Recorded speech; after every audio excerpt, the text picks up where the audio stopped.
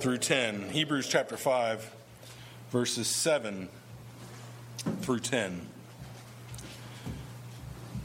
This is the word of the Lord. In the days of his flesh, Jesus offered up prayers and supplications with loud cries and tears to him who was able to save him from death. And he was heard because of his reverence. Although he was a son, he learned obedience through what he suffered. And being made perfect, he became the source of eternal salvation to all who obey him, being designated by God a high priest after the order of Melchizedek. How can we be made right? The question of how we're made right, or what we most basically and simply call, what is our salvation? What does it mean to be justified? Is a question that is very important to us. It's a question that is not only important to us, but the world around us tends to deal with this question too. Not on the same level that we do, not in the terms of how are we made right with an eternal God, but they ask the question, what is right? What is morally right? What does it mean to have a justice between me and the world around me? And this plays itself out in different ways. I remember being fresh out of high school, sitting in a junior college history class and learning about the principle of reciprocity. We talk about reciprocity. It means if I do something for you or if you do something for me, I feel the need to do something back for you so that we can be right with each other. But in essence, all that means is I don't want you to have something over me, so I'm going to do something back so I don't feel like I owe you anything. And the world looks at that as a form of that's how we are made right with one another. Or perhaps they have this idea of what is morally right. If you steal something from me, you should be punished. That is what is right and just. And you must be accounted for how you act. When we talk about our salvation, though, we know that it's something greater. It becomes to be, it's the core of our faith. What does it mean to be right and just before the God of all creation? And if we can be made right, how are we made right? Is it something that we do? Or is it something that someone else does? This past October, we remembered the Reformation, the 500th anniversary of the Reformation. And one of the major tenets of the Reformation was the issue of justification. And this issue of justification really became a point of contention, not only with the Reformers and Catholicism, Roman Catholicism, but really with Reformers and anyone who did not hold to this idea of justification. The Council of Trent, which was a Roman Catholic council, said this in response to the Reformation when it came to justification. It says, if anyone says that men are justified either by the sole imputation of the justice of Christ or by the sole remission of sins to the exclusion of the grace and charity that are within them, let them be anathema, which means let them be cursed. In essence, their response was this: if you say I am made right in Christ alone and his forgiveness of sins alone, and not because I do something good, then you're cursed. This was the response of Trent to the Reformation. They rejected this idea of justification alone. This idea put forth in John Calvin when he says, it is entirely by the intervention of Christ's righteousness that we obtain justification before God. This is equivalent to saying that man is not just in himself, but that they are righteous, but that they have the righteousness of Christ communicated to them by imputation. What is it that troubled those who were against the Reformation? They didn't understand, how can you say, you sinner, and they looked at themselves and said, I'm a sinner, how can I be right if I still sin? That was their point of contention. How can I be right? And they said, it's legal fiction. It's as if you went in the court and said, yeah, I murdered that guy, but I'm not guilty.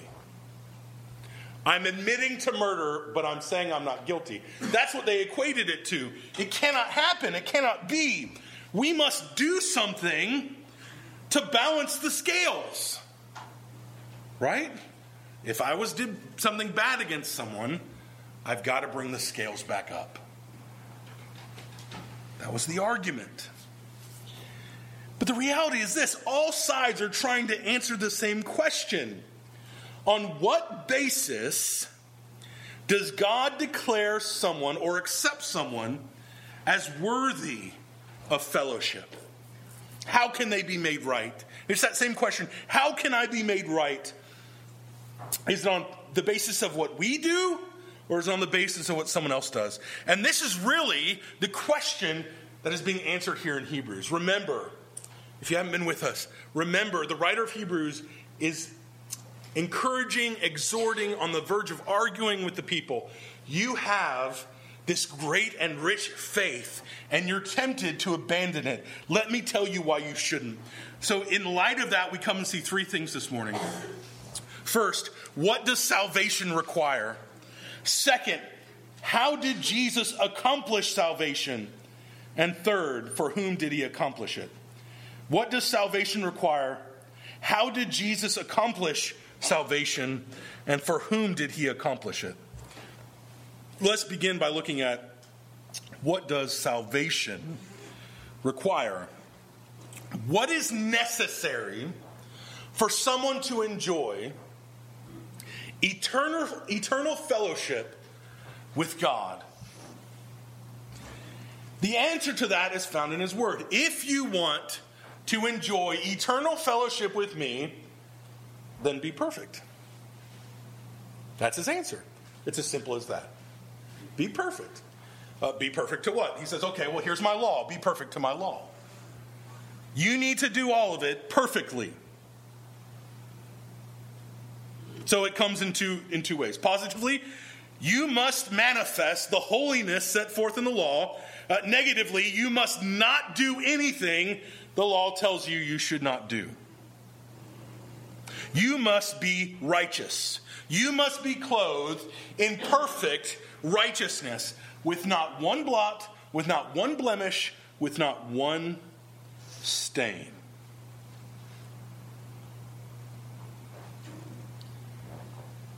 For some, and this is the old EE question. I don't know if EE is evangelism explosion. It's something that has had great effect. I'm sure if you've been in the church for any length of time, you probably heard something about EE. But they ask this question. One of the things EE asks is, if you were standing before God in heaven tonight, and he said, why should I let you into my heaven? Why should I let you in? What would you say? And more often than not, most people might say something like this: well, I've been a good enough person. I've done enough good things. In essence, they say, I have made myself righteous. I have become righteous. I have earned enough to come before God.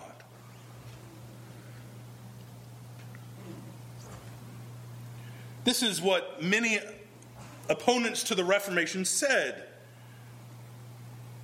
They would say, yes, without Christ, you could never be righteous. Christ enables it to become possible. But once he makes it possible, then you have to go on and do the rest. Through a combination of sacraments, through penance, through all these different things, you could earn your way into heaven.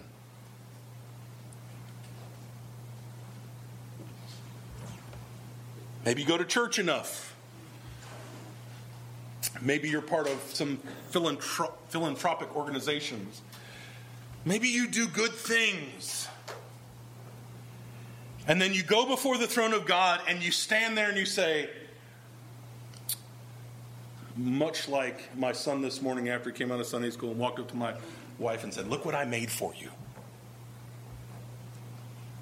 That's what we're doing, right? We go before God and we say, look what I did for you. Aren't you happy with me?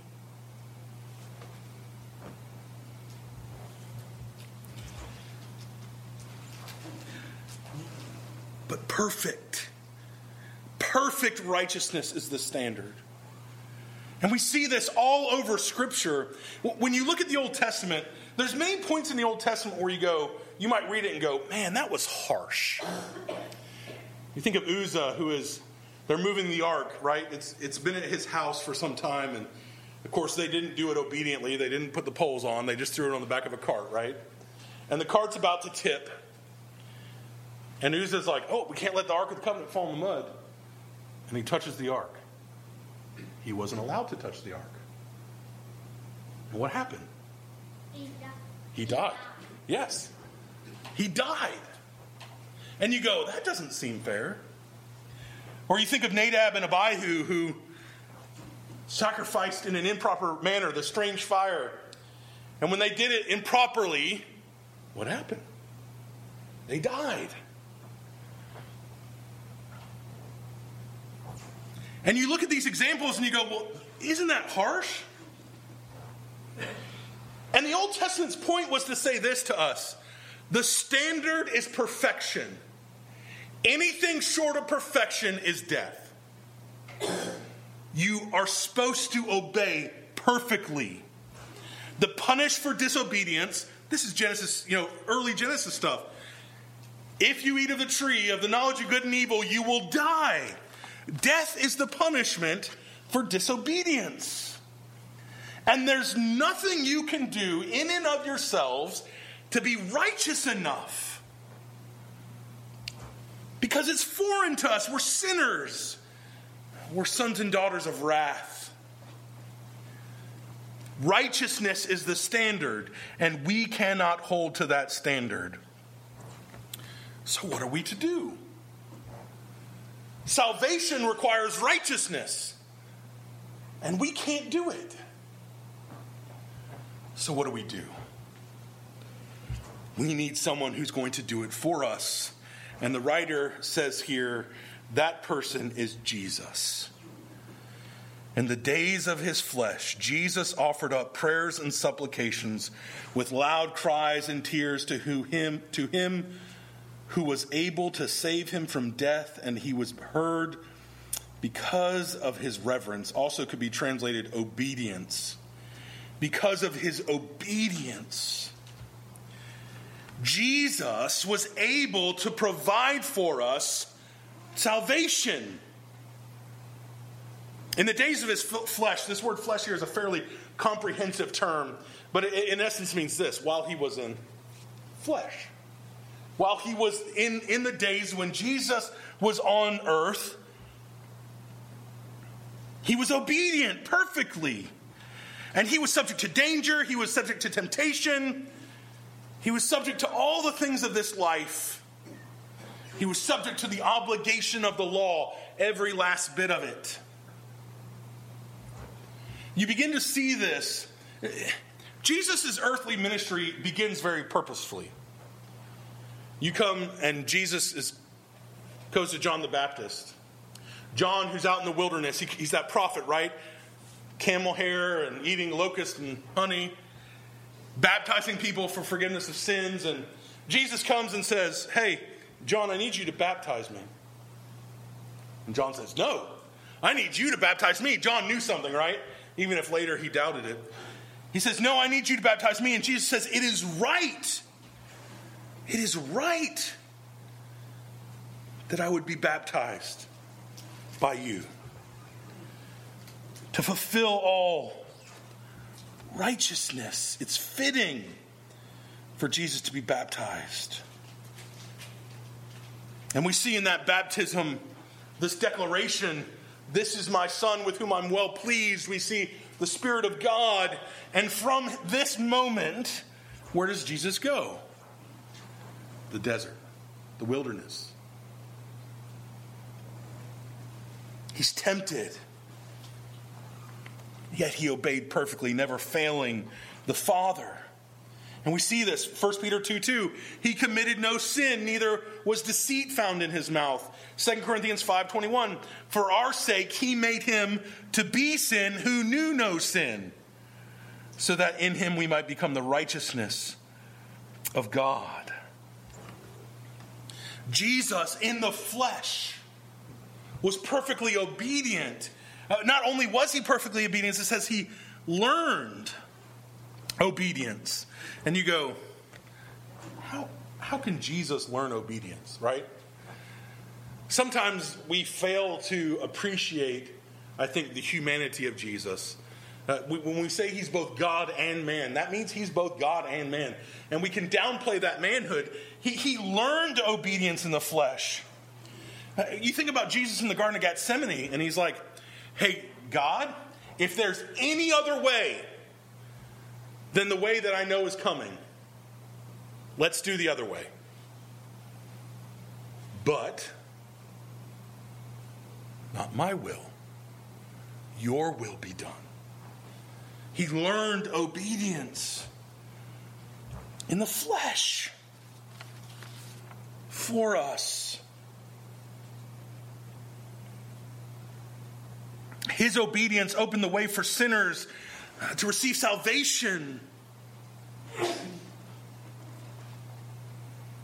So what is the result of this? Verse 9. And being made perfect, he became the source of eternal salvation to all who obey him. Because of his obedience, because of his coming in the flesh, he was made the source of salvation. The way that was closed, the thing that we could not obtain, was made possible by God. By Jesus and his obedience. John Calvin says this: he became the author of our salvation because he made us just in the sight of God when he remedied the disobedience of Adam by a contrary act of obedience. He remedied the disobedience of Adam, that disobedience we all share in, by a contrary act of obedience. This is the basis which we stand before the throne of God. Our faith does not make us righteous. Our faith lays hold of the righteousness of another. We lay hold in faith to the righteousness of Jesus Christ, who became our perfect Savior and our perfect high priest. And there is no breach of justice in this. It is the only way that it could happen. It is a righteousness that is a gift of God's grace. And there will be a time where we will... Here's the thing. Right now, we are reckoned righteous. God looks at us and he sees us as righteous because he sees the righteousness of Christ. Yet, even though we are reckoned righteous right now, we are not actually perfectly righteous right now, are we? We know we're not. We know we struggle in sin. But there's a time that is coming where we will not only be reckoned righteous, but we will be made perfectly righteous.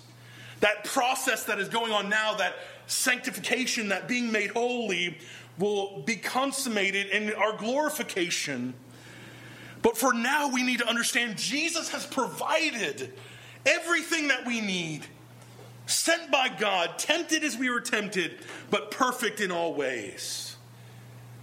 It's the wondrous message, the beautiful message of the gospel of Jesus Christ. Nothing in my hands I bring.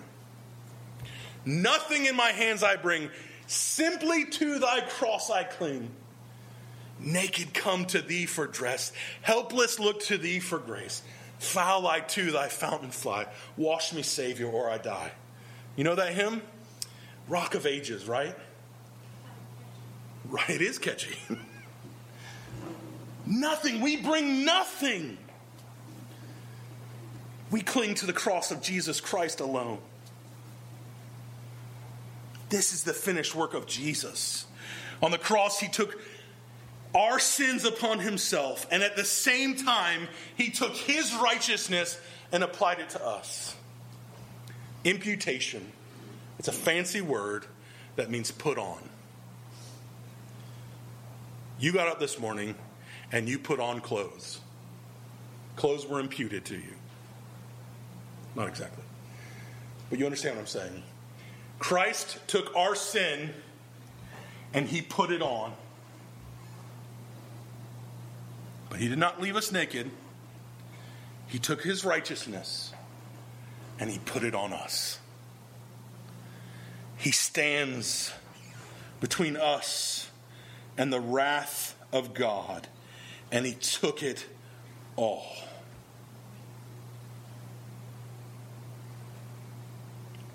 It comes by faith alone, through the Spirit's working alone. So salvation required righteousness. Christ was able to provide the salvation because of his perfect obedience. So who did he accomplish it for?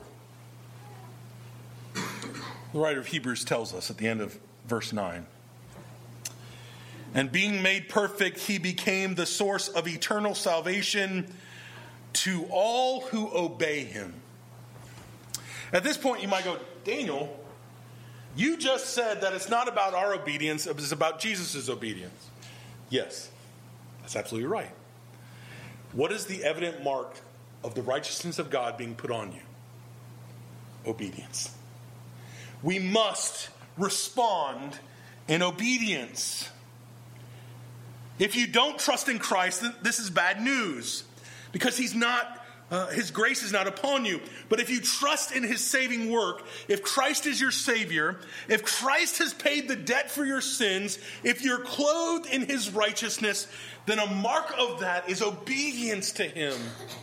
Faithful obedience. We understand we cannot be righteous in and of ourselves, but we still obey. We confess our need. We put off the old works and we put on Christ. But as we put on Christ, we understand there is no fellowship between light and dark. There is no fellowship between the light and darkness, and so we obey.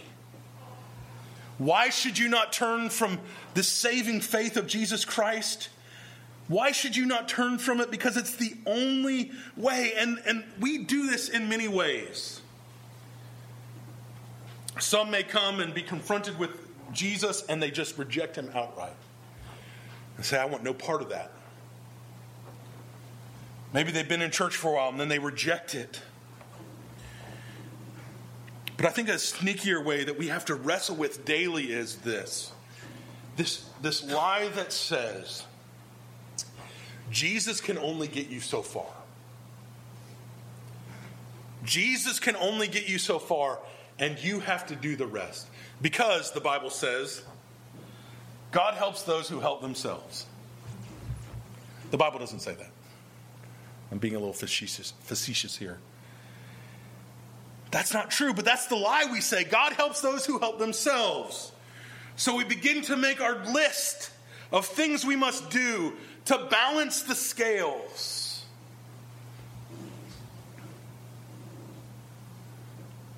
And the writer of Hebrews comes to and says to us, on what basis, he reminds us, on what basis do you approach the throne of God?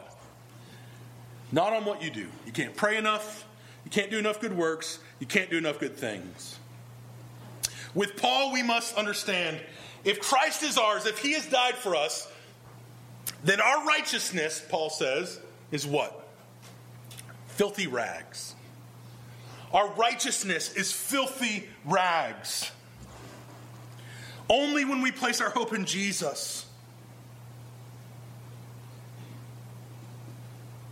can we be saved, knowing that we struggle in sin, knowing we continue, but we have secured victory in Christ who has accomplished it for us. So we obey, not as a means to justify ourselves, but as an evidence for what Christ has done in our lives.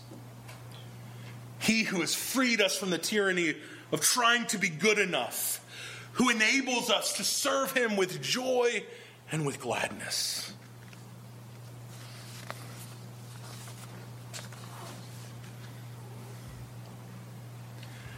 This is what the writer has for us today. In essence, we could summarize it like this. The standard is perfection. This is the standard. Be perfect, obey all that the law demands. Oh, and by the way, you can't do that. You can't earn for yourself salvation. Only Jesus can earn salvation for you. He accomplished it for us in what he did. Therefore, be obedient. Not to earn your righteousness, not to earn salvation, but because he has done it for you. The proper response to the gift we have been given is obedience to him.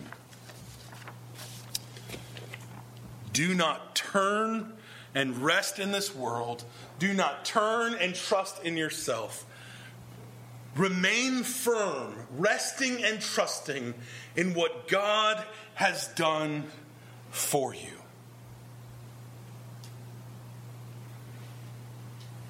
He's reminding us of our salvation. Next week, we're going to see this warning of what happens when you do turn away.